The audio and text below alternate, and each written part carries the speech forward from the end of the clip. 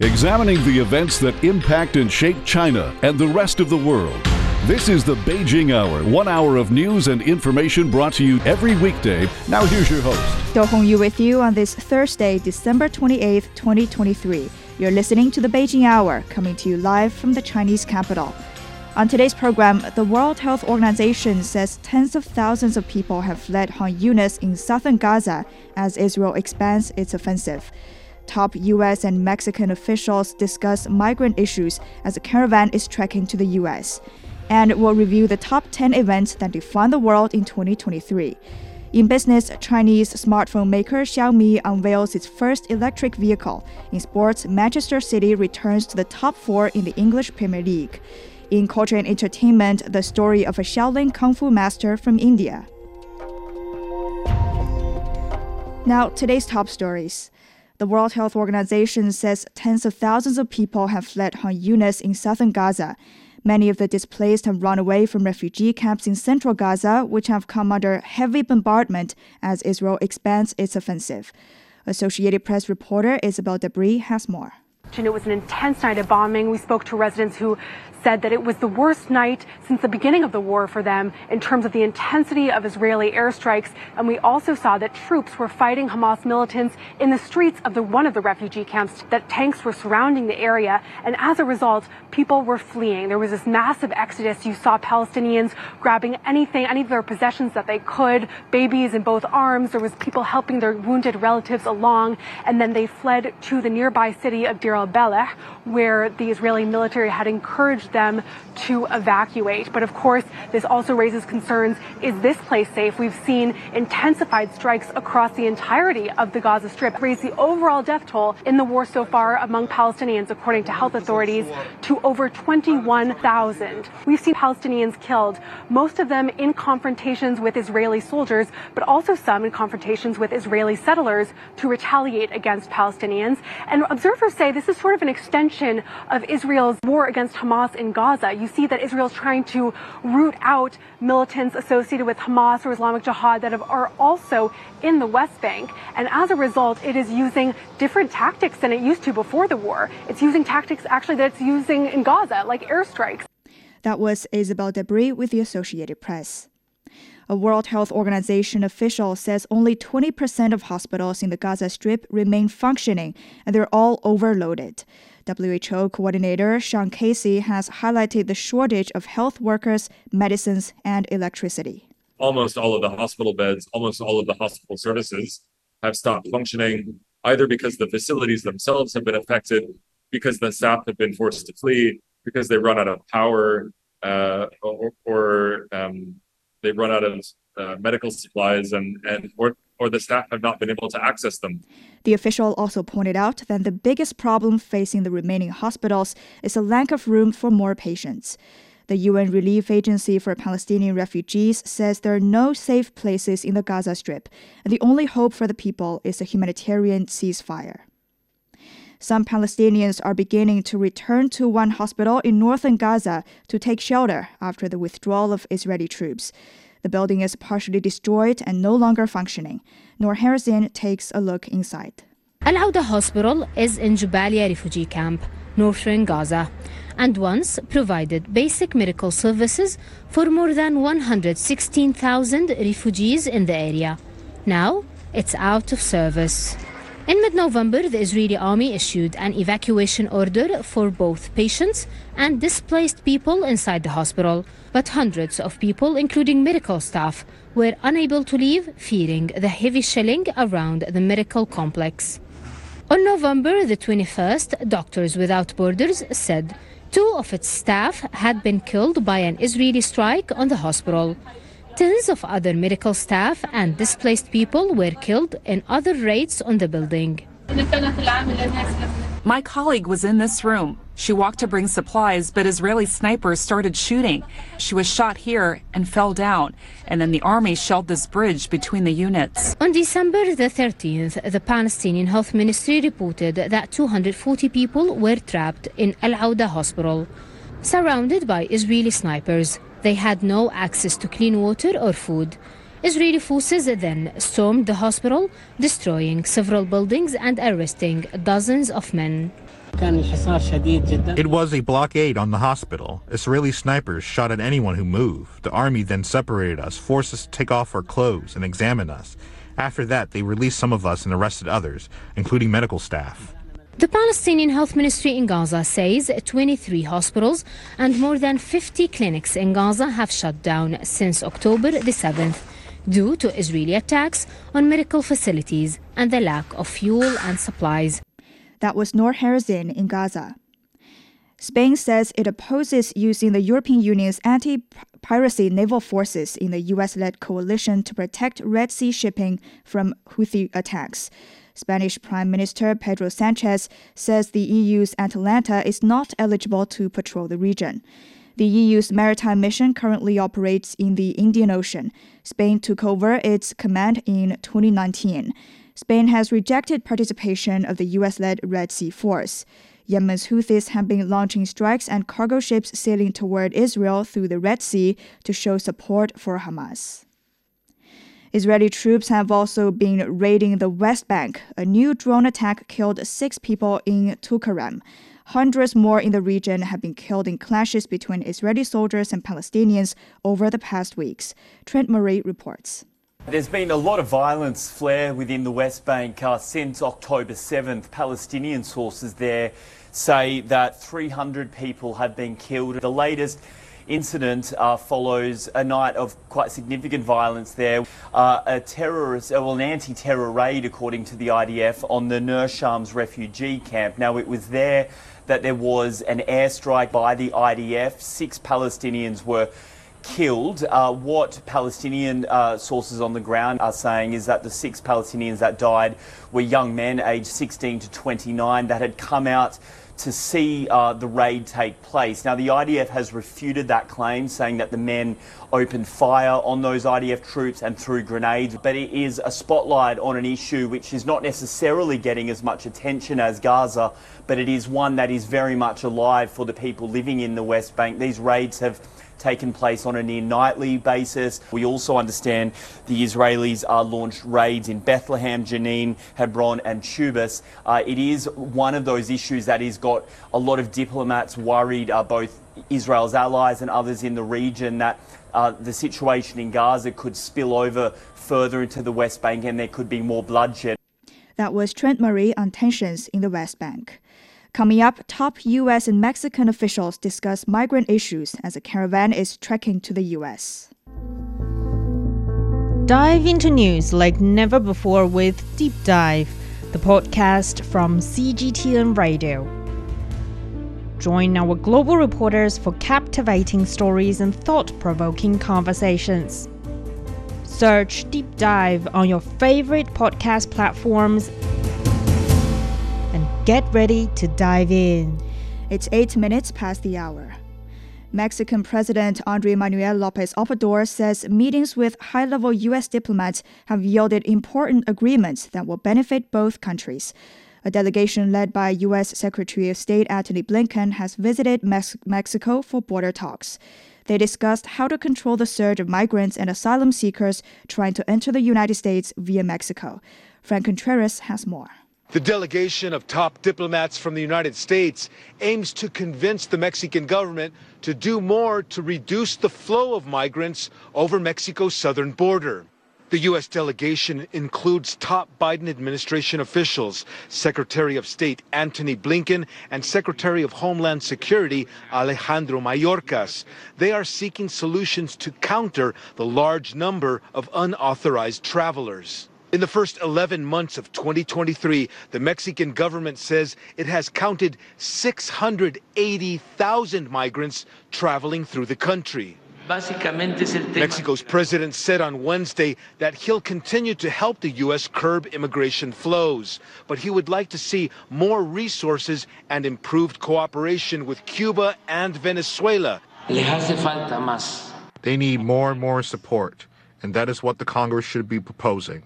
With all due respect, such as authorizing resources for cooperation and support for poor people in Latin America and the Caribbean. The record numbers of undocumented migrants, many traveling with children, have been moving through southern Mexico on their way to the United States. The migrants insist they are fleeing extreme poverty and dangerous conditions that threaten their lives back in their homelands. The United States delegation hopes to convince Mexico's president to do more to block migrants from crossing Mexico's border with Guatemala. Mexico has already deployed 32,000 Army and National Guard troops to enforce immigration laws. But the president of Mexico insists that the best way to solve the problem is to deal with the social issues that are forcing people to leave their countries. That was Frank Contreras in Mexico City. New York Mayor Eric Adams has ordered charter bus companies transporting migrants to give a 32-hour notice before arriving in the city.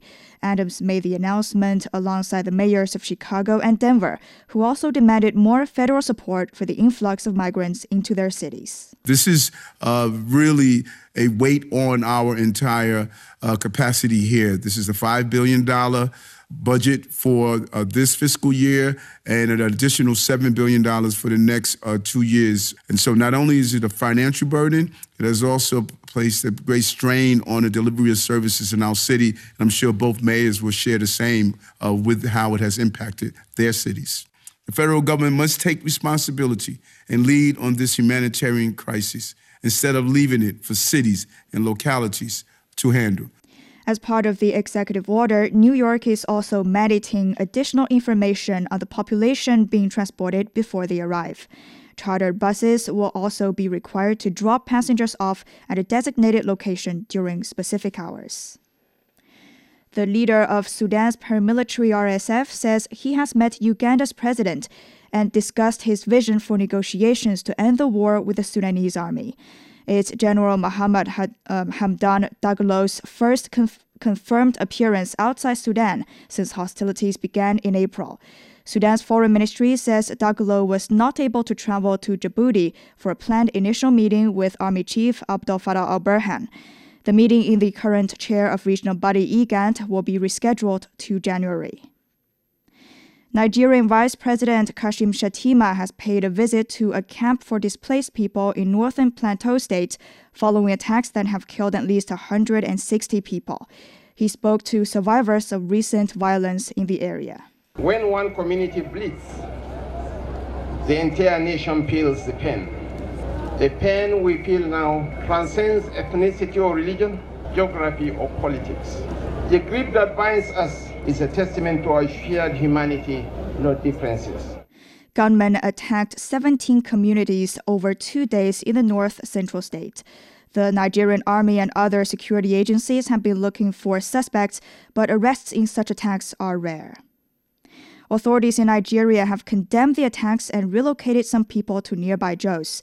Tessam Akende has more about efforts to help those people and the progress of investigation.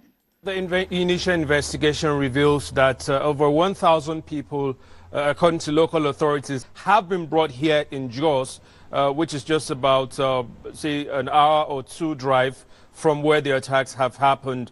They've brought them to the Jos University Teaching Hospital where they are receiving medical attention. The local authorities there say that, the whole communities are in mourning. Hundreds of people, if not thousands, are displaced and are in need of humanitarian assistance. President Bola Tinubu has issued a very strong statement ordering security agencies to go out and pursue and ensure that the perpetrators are brought to book. That means there has to be a lot of investigation. There are also calls from local authorities and, of course, religious bodies, all to ensure that this doesn't happen again. There's a call for security agencies to work more on intelligence gathering. There's also a very strong statement from Mr. President. He has said that, he has ordered relief to the communities. He has also, promised to ensure that those who are receiving medical attention their bills are picked up by the government. That was Tessa Makende on the aftermath of the village attacks in Nigeria. Police in the Democratic Republic of the Congo have fired tear gas at opposition supporters who continue to protest the presidential election results. Opposition candidates called for the rally in objection to the vote, where incumbent Felix Tshisekedi has established an overwhelming lead. Chris Okamrenga reports from Kinshasa. An electoral dispute in the Democratic Republic of Congo has taken to the streets. Supporters of opposition candidates gathered outside a political party office in Kinshasa to denounce last week's elections. The election organised by Denis Kadima was flawed. It may lead to bloodshed. Some people voted for the incumbent Felix Tshisekedi, but the result showed that Moise Katumbi was leading at some polling stations. There was a mix-up in the results. 5 opposition candidates called for this protest in Kinshasa that has been attended by their supporters. But the DRC's interior minister prohibited them from holding it, saying that it would undermine the electoral process. The protests planned by the opposition candidates has attracted men who have been chanting slogans against the government. The police have deployed heavily in this area, ready to break it up. A few hours later, the protest turned violent. The demonstrators threw stones at the police and the officers fired tear gas to disperse them. One of the opposition candidates who organized the protest condemned the police's response. When our supporters showed up in large numbers, the police decided to fire tear gas. It was terrible. We have 11 people who were seriously injured. Just take a look at this magazine. They fired live rounds, and this bullet landed near me. Tensions have been running high in the DRC after the Electoral Commission started releasing partial results of the elections last week. The results showed the incumbent, President Felix Tshisekedi, with a clear lead over his rivals. The opposition candidates say the vote was marred by many irregularities and are demanding fresh elections. Nearly 44 million people registered to vote in this year's elections. Vote counting is still ongoing. The Electoral Commission is expected to announce the full provisional results on December 31st. The opposition leaders have vowed to continue holding protests in other towns and cities across the country until the government heeds their call for a rerun. That was Chris Okamrenga reporting from the DRC. You're listening to the Beijing Hour. Coming up, the top 10 events that define the world in 2023. Time for a year-end review. Check out the most critical events from 2023 that could reshape China and the rest of the world in the coming months or years. Also, how has China's role changed on the global stage?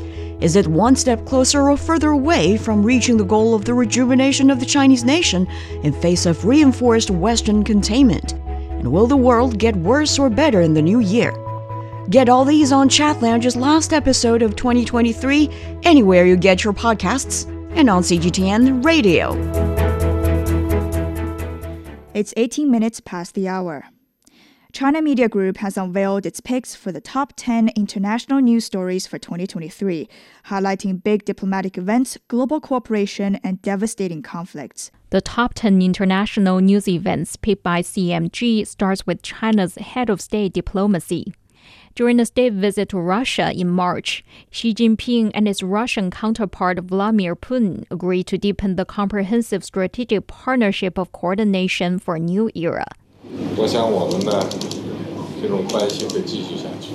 I agree. In November, President Xi met U.S. President Joe Biden in San Francisco. The Chinese president proposed 5 pillars to ease strained relations and push cooperation between the two countries. My view is consistent, which is that major country competition is not a prevailing trend of current times and cannot solve the problems facing China and the United States or the world at large. Planet Earth is big enough for the two countries to succeed, and one country's success is an opportunity for the other. The meeting has charted a course for improving ties between the world's two largest economies. In March, President Xi proposed the Global Civilization Initiative at the Communist Party of China in dialogue with World Political Parties high-level meeting. In May, at the China Central Asia Summit held in the northwest Chinese city of Xi'an, the Chinese president and his counterparts launched the China plus Central Asia Cooperation Mechanism.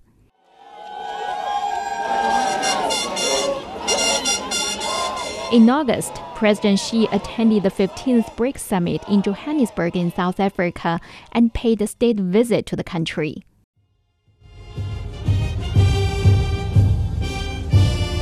In December, President Xi paid a state visit to Vietnam, charting a promising path of closer cooperation and friendship.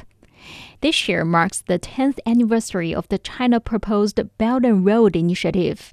In October, China hosted the third Belt and Road Forum for International Cooperation and announced 8 major steps for global modernization. A new round of conflict broke out between Hamas and Israel. The conflict resulted in over 20,000 fatalities on both sides, an overwhelming majority of them Palestinians. Israel's military actions in the Gaza Strip have led to a humanitarian disaster. A lasting and sustainable ceasefire has yet to be achieved. The international community has been calling for an immediate ceasefire and a return to the path of resolving the Palestine-Israel issue through the two-state solution. In March, China, Saudi Arabia, and Iran issued a trilateral statement in Beijing announcing that Riyadh and Tehran agreed to resume diplomatic ties. China's top diplomat Wang Yi hailed the decision as a victory for peace. The China-brokered reconciliation has generated a ripple effect across the Middle East. Diplomatic ties were also revived between Bahrain and Qatar, Egypt and Turkey, and Syria and Saudi Arabia. As global economic recovery stutters, China remains a bright spot. To 4.6. So we see growth in China this year at 5.4, next year at 4.6. And if you do the math, that means that this year, China is going to account for around 1/3 of global growth. The remarks were made by Stephen Barnett, a senior official of the International Monetary Fund. The IMF predicts advanced economies will see a 1% drop in economic growth in 2023. Yet emerging economies, including China, have shown their resilience. Many international institutions have upgraded China's economic growth forecasts, with the figures for 2023 being about 5%. The Russia-Ukraine conflict, which began in February 2022, fell in a deadlock in 2023. Ukraine's summer counteroffensive failed to achieve a major breakthrough, and Russia announced a planned expansion of its armed forces. International cooperation broadened with the expansion of the Shanghai Cooperation Organization, the BRICS group of countries, and the G20. The SCO granted Iran full membership at its meeting of the Council of Heads of State in July. In August, at the BRICS summit, leaders of major emerging economies agreed to invite 6 countries to join the group, including Iran, Argentina, and Egypt. In September, at the G20 summit, the African Union became the second regional organization to join the bloc after the European Union. The year 2023 saw frequent extreme weather events due to climate change. The World Meteorological Organization said that 2023 is set to become the warmest year on record. The application of artificial intelligence saw a surge in 2023, with regulation and governance becoming a global concern. In January, Republican Congressman Kevin McCarthy became House Speaker after 15 rounds of voting in 4 days. But just 9 months later, he became the first House Speaker to be ousted. Guo Yan has a recap of the top 10 most influential events around the globe. That was Guo Yan with a recap of the top 10 significant events of the world in 2023, as selected by China Media Group. A new high-speed railway stringing together 9 top-level tourist spots has opened in eastern China. The 500-kilometer line connects Hangzhou with Nanchang. Officials hope it'll help drive tourism and the economy. Dai Kai takes us along the route. I'm at the new Nanchang East railway station, just open to the public. From the outside, it looks like a giant sports stadium, if you will, perfectly designed to be the city's living room. The Hangzhou-Nanchang high-speed railway has a total of 9 stations along its route, with 7 stations located within the Jiangxi province. Among them, Nanchang East Station is the largest, boasting a total construction area of more than 220,000 square meters. But it's more than just a railway station. The trains departing from here to Hangzhou mark the beginning of a world-class tourism corridor. Along the route, you have tourist spots like the Tengwang Pavilion in Nanchang, Huangshan Mountain, and Poyang Lake. And when you reach Hangzhou, there's the iconic West Lake. Right next to me is the Huangshanbei railway station, and it's where you get to one of the most iconic scenery spots here in China, the Mount Huangshan, which is famous for its grotesquely shaped rocks and granite peaks. And of course, after this new railway route is launched, it cuts down the travel time by half from Nanchang all the way to Huangshan here. So what changes does this new line bring to the area? Let's hear what the railway authorities have to say. The opening of this high-speed railway spanning the provinces of Anhui and Jiangxi is a crucial link in the national 8 vertical and 8 horizontal railway network. It'll make it more convenient for us to travel to places like Huangshan Scenic Area and the world-class cultural heritage sites like Shidi and Hongkong. It'll play a vital role in supporting the local tourism economy. With the opening of the Nanchang-Huangshan section, it has shortened the distance in both time and space. This can further drive new urbanization along the route, promote the development of the tourism industry, and contribute to the construction of the Yangtze River economic belt. There are quite a few similar high-speed railway routes linking tourism sites in China, from Inner Mongolia to Lijiang in Yunnan. China boasts the world's largest operational high-speed rail network, surging from 9,000 kilometers of track in 2012 to over 40,000 kilometers today. Data from the national railway operator China State Railway Group shows that railway passenger flow hit 3.56 billion trips from January to November this year, a 126% year-on-year increase. The tracks laid down there provide for more than just a shorter commute time. They bring better connectivity between people, businesses, and cultures. They get that local brands to reach a broader markets and also to get that understanding of local cultures to a wider population. That was Dai Kai reporting. Winter resorts are a popular choice for holiday makers as they plan their travel for the New Year and the Chinese New Year holiday. Altai City in China's Xinjiang region has become a popular destination, attracting ski enthusiasts with its supportive facilities and entertaining activities. To cater to diverse tourist groups, Altai has expanded its offerings to include coffee shops, photography workshops, and high-rated hotels. Taxis and buses are available for tourists to move between hotels and snow resorts. With a long winter season, Altai welcomed over 7 million tourists in 2022, generating about $800 million in tourism revenue and creating 7,000 new jobs. Now it's 28 past the hour. Let's check the weather. Beijing is -7 on Thursday evening. Friday will be cloudy with a high of 3. Chongqing will have light rain with a low of 8 tonight. Tomorrow overcast and 11. Lhasa is -6 overnight, tomorrow sunny and 5. Hong Kong is 17 tonight, cloudy and 22 tomorrow. Elsewhere, Tokyo is 3 overnight, sunny and 14 on Friday. Islamabad is 6 this evening, tomorrow overcast and 21. It's time for a short break. So far this hour, the World Health Organization says tens of thousands of people have fled Khan Yunis in southern Gaza as Israel expands its offensive. Top U.S. and Mexican officials discuss migrant issues as a caravan is trekking to the U.S. Do Hongyu with you. Stay with us here on the Beijing Hour.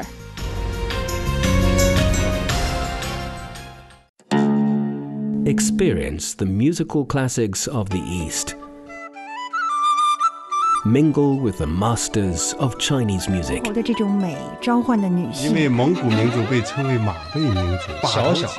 Music talks. Witness the sound of antiquity and modernity. We all enter this world with a universal greeting. We then learn to speak. Bonjour, comment allez-vous? Hoy estoy muy contenta. Though our languages, cultures, and traditions may differ, we still share one thing in common.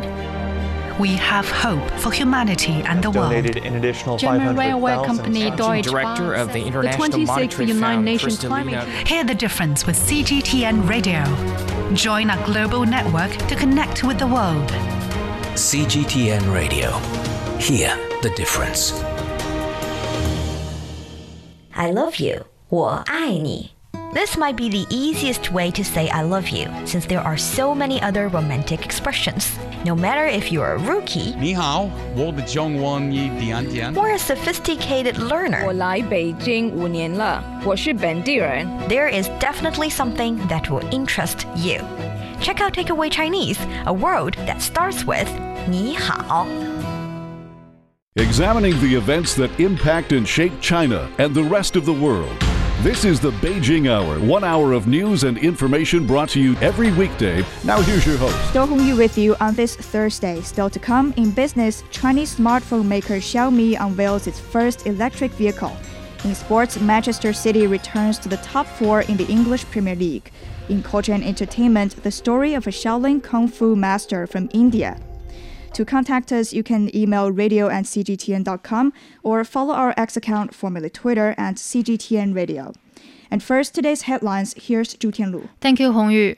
The Chinese Defense Ministry says the U.S. National Defense Bill that involves Taiwan is a gross interference in China's internal affairs and undermines China's sovereignty and development interests. A ministry spokesperson says the U.S. has severely impacted the global security system as it seeks to deploy more troops in the Asia-Pacific and hype up the so-called China military threat. The spokesperson reiterated China's opposition to any official and military contact with Taiwan by Washington. He urged the U.S. to stop arming Taiwan by any means. A new highway has opened to connect Beijing with the state-level Xiong'an New Area, a development hub for the Beijing-Tianjin-Hebei economic triangle. Drivers can reach the area in Hebei from southwestern Beijing in less than 1 hour. The highway is a major transportation project within the Beijing-Tianjin-Hebei region. It is the most efficient direct route connecting Xiong'an with the Chinese capital. The Supreme Court of the U.S. state of Michigan has rejected an appeal to remove former President Donald Trump from the state's 2024 primary ballot based on the 14th Amendment's insurrection clause. The Michigan presidential primary is set to take place on February the 27th. Similar challenges have been filed in other U.S. states, though many have already been dismissed. Mexico has pressed the U.S. to reopen border crossings during a visit by U.S. Secretary of State Antony Blinken. The Biden administration is seeking help from Mexico to reduce migrant flows and cope with record numbers of people trying to reach the U.S. border, which is a key issue ahead of the U.S. presidential election. Mexican Foreign Minister Alicia Bárcena says the country is willing to help ease migratory pressures, but the U.S. should also cooperate. The importance of reopening border crossings is a priority for us. We're talking about the economic part as well as the structural causes of migration. We're very interested in addressing the causes because people come because of poverty, inequality, violence, family unification, and we want to address their problems in the countries of origin. The meetings come after more than 500,000 migrants crossed the dangerous Darien Gap jungle into Central America this year, double last year's record. Many migrants were fleeing crime, poverty and conflict. In the latest development, the migrant caravan, which set off on Christmas Day, has arrived in the southern town of Escuintla, Mexico. Migrants are asking the authorities to understand their plight and offer job opportunities. Marvin Rodes is from Honduras. We want them to be aware and to put themselves in our shoes because we, as you see, come here struggling without bothering anyone, and we come without disrespecting anyone. What we want is work. That is what we want. That they just give us one opportunity, that they help us with our permits, because we choose to travel in the caravan for the same reason, because they don't give us a permit to travel in Mexico. The migrants walked in groups under the watch of the Mexican National Guard.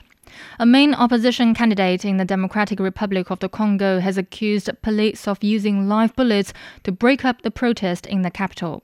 The demonstrators were demanding a rerun of last week's presidential election. Rights groups and international observers have also questioned the election's legality due to allegations of illegal extensions and widespread problems like illegible voter cards. Martin Fayulu is one of 5 opposition candidates who organized the protest in Kinshasa. He criticized the chairman of the Independent Electoral Commission, Denis Kadima. Mr. Kadima must leave because he's unworthy of organizing elections and of taking on his role. He must justify the money he received from the public treasury to organize the elections. As of Tuesday evening, current President Felix Tshisekedi had secured almost 80% of the votes. The final results are expected before the new year. At least 40 people are dead in north-central Liberia after a gas tanker crashed and exploded. Many were killed after flocking to the scene. The chief medical officer has warned the number of casualties could rise as dozens of people are still in hospital with serious burns. Poor road safety and weak infrastructure have made sub-Saharan Africa the world's deadliest region for traffic accidents. United Nations figures show that the fatality rate in the region is 3 times higher than the European average. Thank you very much. That was Zhu Tianlu with Headline News. This is Dou Hongyu in the Chinese capital. Coming up in business, smartphone maker Xiaomi unveils its first electric vehicle. Ever wondered what's actually going on in Africa through the perspective of an African? How are things really going between China and Africa? What's the narrative of this relationship? Well, get a perspective with China-Africa Talk. Hear from African diplomats, entrepreneurs, academics, Chinese natives, and more. Get on our wavelength every week to find out what's real with China-Africa Talk. Find us on your favorite podcast. We'll see you there. 36 past the hour. Turning to business, here's Wang Zihang. Thank you, Hongyu. The Chinese mainland markets rebounded on Thursday, driven by strong foreign capital inflows. Chen Xuan has more. Mainland markets rebound on strong foreign capital inflows, with overseas investors snapping up big-cap Chinese companies as policy expectations and the market's low valuation offered attractive opportunities. Now, the Shanghai Composite opened higher and held the momentum during the session to close 1.4% higher. Now, the picture in the Shenzhen market was even brighter as the Shenzhen component advanced to 2.7% and the China export jumped nearly 4%. Now, the blue chip CSI 300 index rose nearly 2%. That is its biggest gain in 5 months. Now, foreign investors bought a net 11.3 billion yuan, that is $1.6 billion of the Chinese stock via Stock Connect so far on the day. So on course to book the biggest daily inflow in 5 months. Now, sector-wise, new energy stocks jumped to 6% to lead the gains, with companies including LONGi Green Energy Technology and JA Solar Technology hitting the 10% daily limit. Now, shares in real estate developers, consumer staples, and tourism firms also rose between 2% and 3%. That was Chen Xuan in Shanghai. Meanwhile, in Hong Kong, the Hang Seng Index went up over 2.5%. In Japan, the Nikkei snapped a 4-day winning run amid yen strength to fall 0.42%. China's top economic regulator has issued guidelines for the development of 2 key areas in the south under the Guangdong, Hong Kong, Macau Greater Bay Area. Under the guidelines set by the National Development and Reform Commission, Hangqin, an island in the special economic zone of Zhuhai, will become a hub to facilitate living and doing businesses with nearby Macau. The guidelines also outline the development plan for Qianhai as a special cooperation zone between Shenzhen and Hong Kong. Chinese smartphone giant Xiaomi has unveiled its first electric vehicle. Named Su7, the 5-seater will start deliveries in February next year. Xiaomi first announced its bid to join the EV manufacturing race back in March 2021. Chief Executive Lei Jun says he expects his country to become one of the world's top 5 automakers in the next 15 to 20 years. The 8 steps Chinese President Xi Jinping announced to promote high-quality Belt and Road cooperation has topped this year's list of 10 major international business handpicked by the China Media Group. It's followed by the president describing China as a synonym of the best investment destination in his written speech at this year's APEC CEO Summit in San Francisco. Also on the list are the rapid development of artificial intelligence, the economic impacts of the Gaza crisis, and U.S. rate hikes, as well as the inauguration of Indonesia's Jakarta-Bandung high-speed railway. In addition, the regional comprehensive economic partnership coming into effect, Japan's release of nuclear-contaminated wastewater into the ocean, the stunning collapse of Silicon Valley Bank, and the all-time high of gold prices also make the list. Thailand has set an ambitious goal for the next year to attract 35 million tourists. Officials hope 1/3 of them will come from China. Steps to attract Chinese tourists include waiving visa requirements. Wu Bin visits the country's capital Bangkok to find out how the tourism market is responding. The country's economy is heavily dependent on tourism. In late September, it announced a 5-month visa-free policy to attract more Chinese visitors. The Prime Minister even visited the airport to welcome the first batch. Thailand was expecting over 4 million Chinese tourists in 2023, but officials say the exact number is likely to reach around 3.5 million. Safety has become a major constraint on traveling to Thailand. The situation has eased in recent months with the strengthening of security and the attention given to it by officials. Thailand has once again become a top 5 overseas destination for New Year's Eve on our platform. As Chinese travelers increasingly choose international destinations for extended holidays, Thailand expects a rise in Chinese tourists, especially around the new year. At popular tourist site in central Bangkok, we met many visitors coming from China.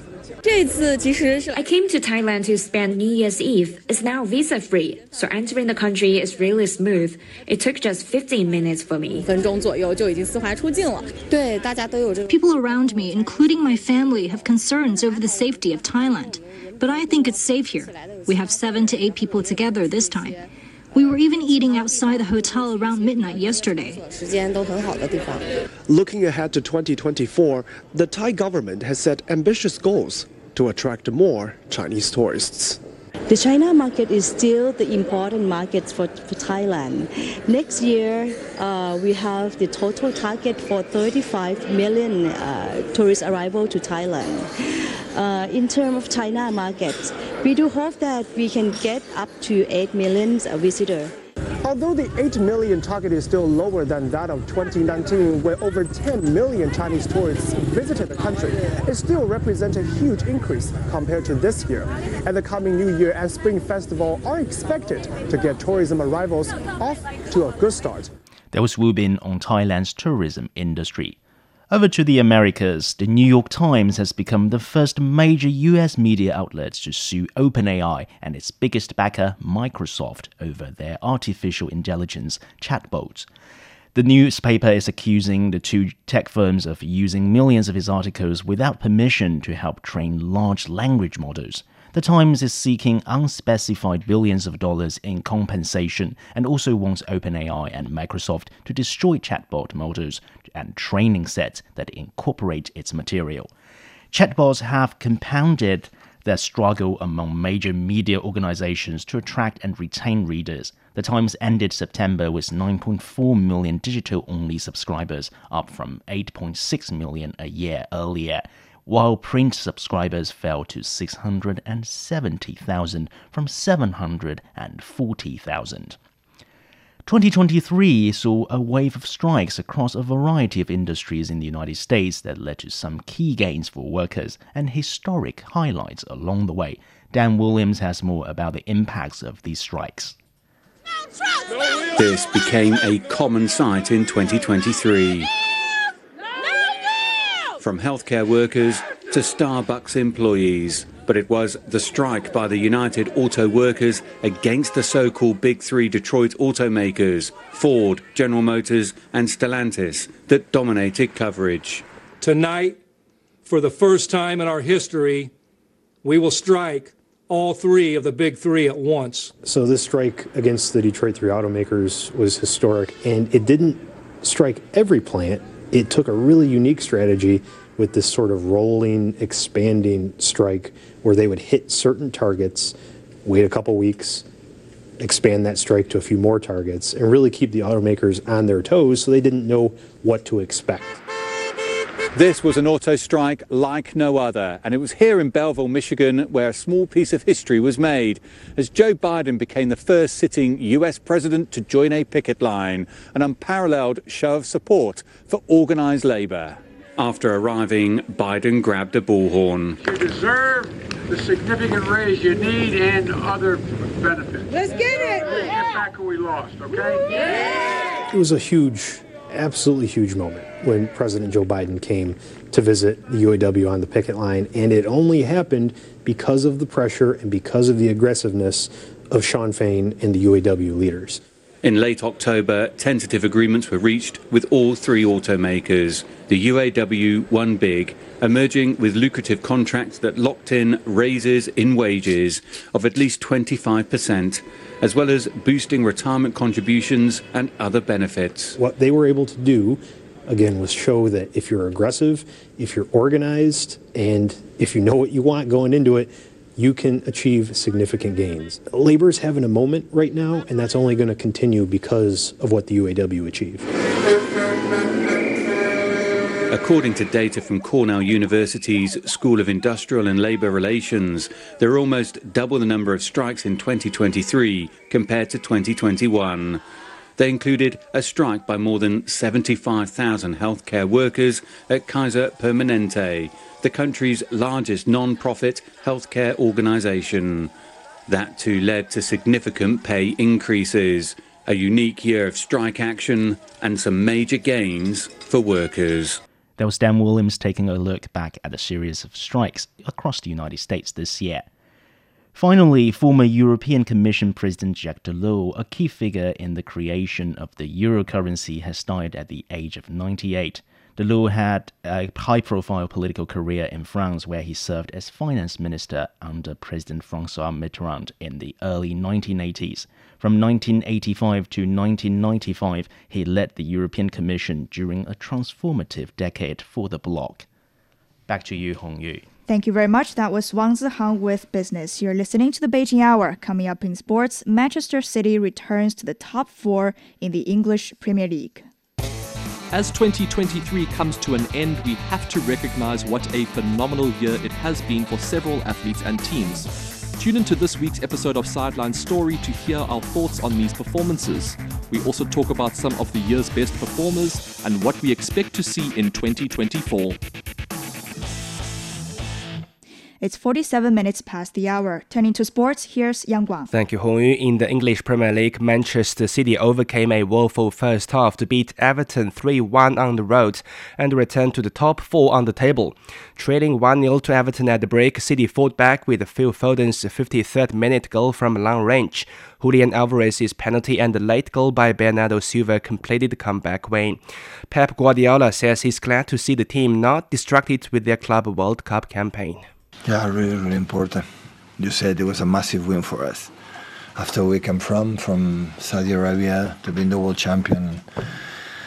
Yeah, really pleased. Go down and how we react and prove it again how special is this group of players, this club already. No group of players, all the club, the mentality that we have, all of us in our bones.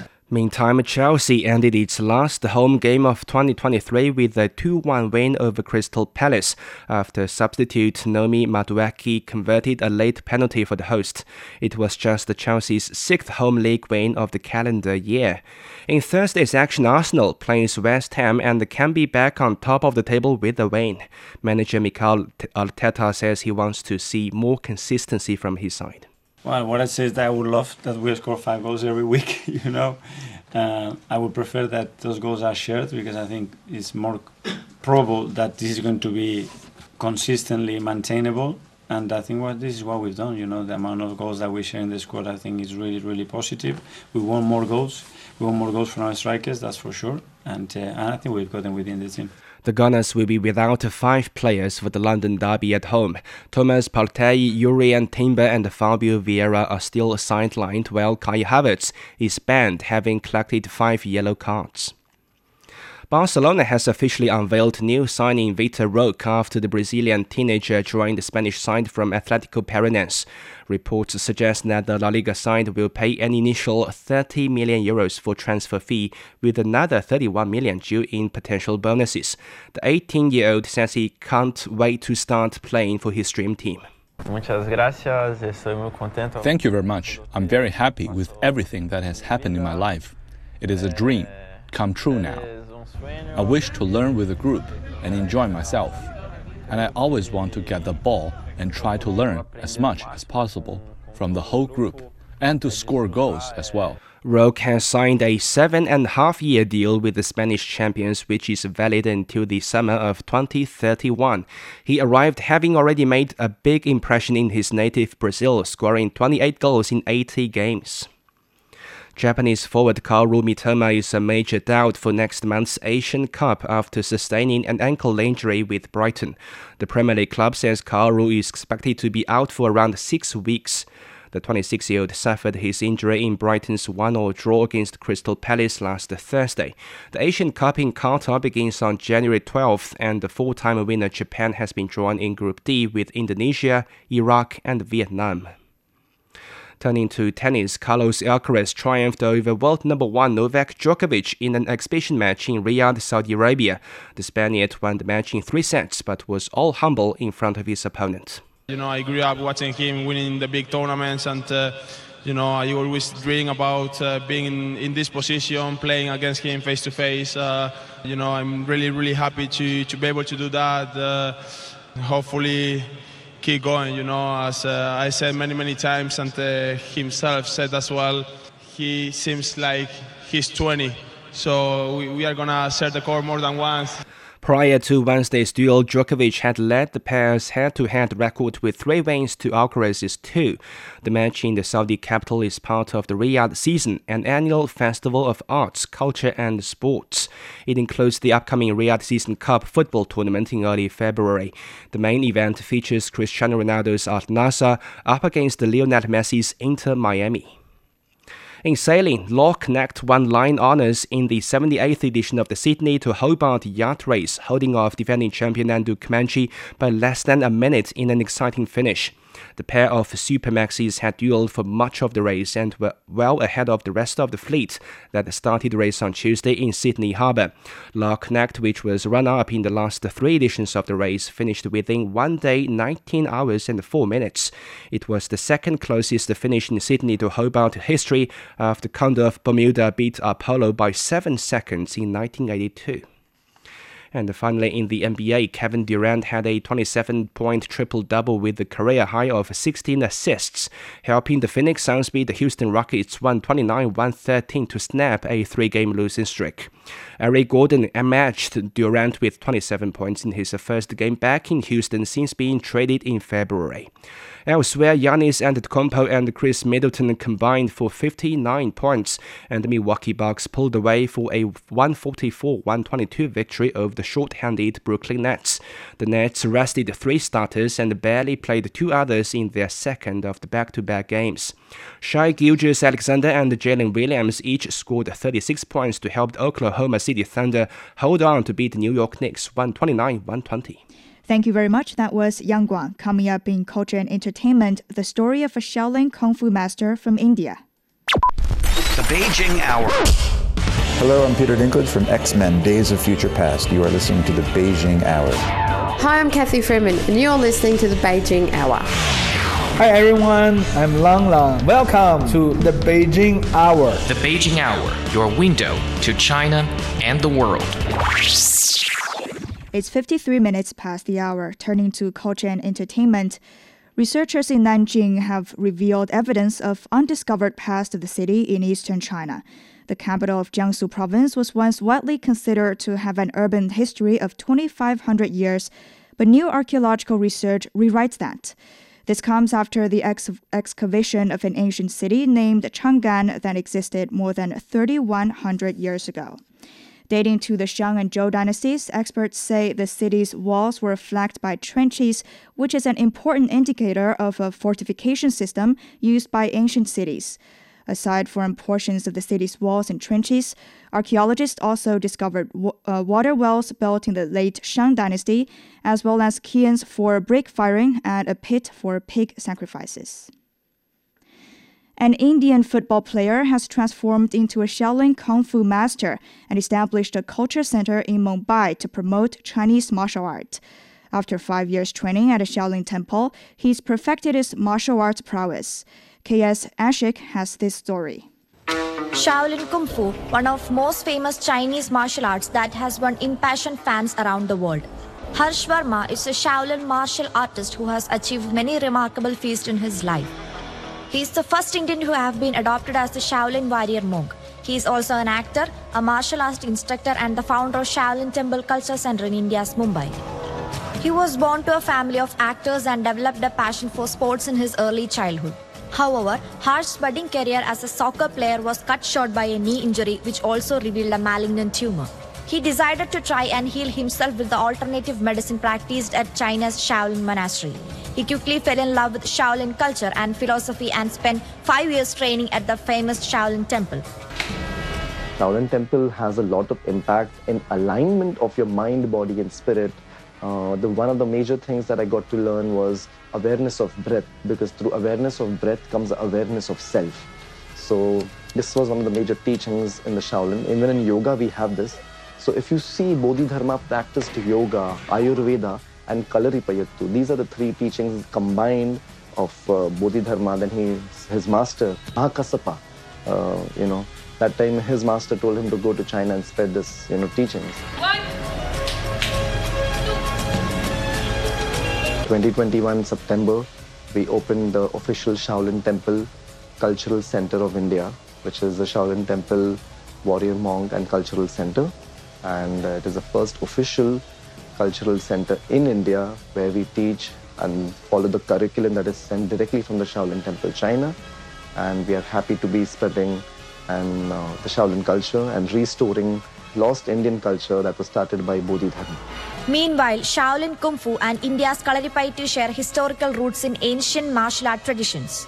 Despite the different geographical and cultural backgrounds of these two martial arts, there are similarities in many of their techniques, such as their stances, strikes and kicks. Trade exchanges along the historical Silk Road and the influence this wielded on a cultural level may have contributed to the subtle connection between these two fighting arts, demonstrating the interconnectedness of diverse global traditions.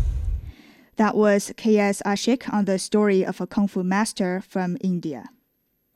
An exhibition featuring oil paintings by contemporary Chinese and Spanish painters is underway at the National Center for the Performing Arts in Beijing.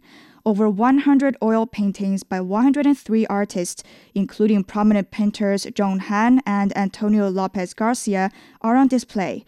The exhibition focuses on the subject of realism, allowing viewers to observe the distinctive features of artists from both countries. The exhibition runs until mid-January. Now it's 27 past the hour. Before we go, let's check the weather.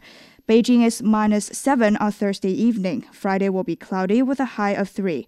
Chongqing will have light rain with a low of 8 tonight. Tomorrow overcast and 11. Lhasa is -6 overnight. Tomorrow sunny and 5. Hong Kong is 17 tonight, cloudy and 22 tomorrow. Elsewhere, Tokyo is 3 overnight, sunny and 14 on Friday. Islamabad is 6 this evening. Tomorrow overcast and 21. Bangkok is 25 overnight, then cloudy and 34 on Friday. In Africa, Nairobi will see light rain with a high of 28 tomorrow. Finally, to Oceania, Sydney is 20 this evening. Tomorrow will have light rain with a high of 24.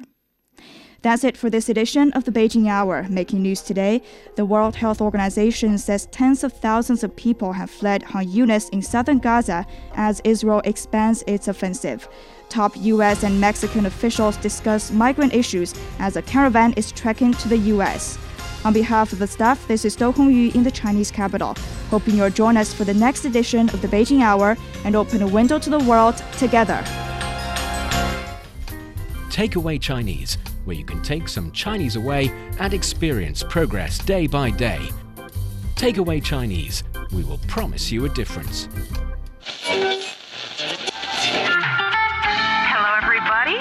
Welcome to Roundtable, coming to you live from Beijing. Roundtable. Roundtable. Connecting China and the world. We bring you fun and timely discussions about what's affecting our lives everywhere, every day. Tune in to Roundtable, where the East meets the West and understanding is the goal. From north to south, east to west, people in China are chasing their dreams and leaving their mark. Want to know how they beat the odds and made a difference? Footprints brings you the true life stories of their journeys.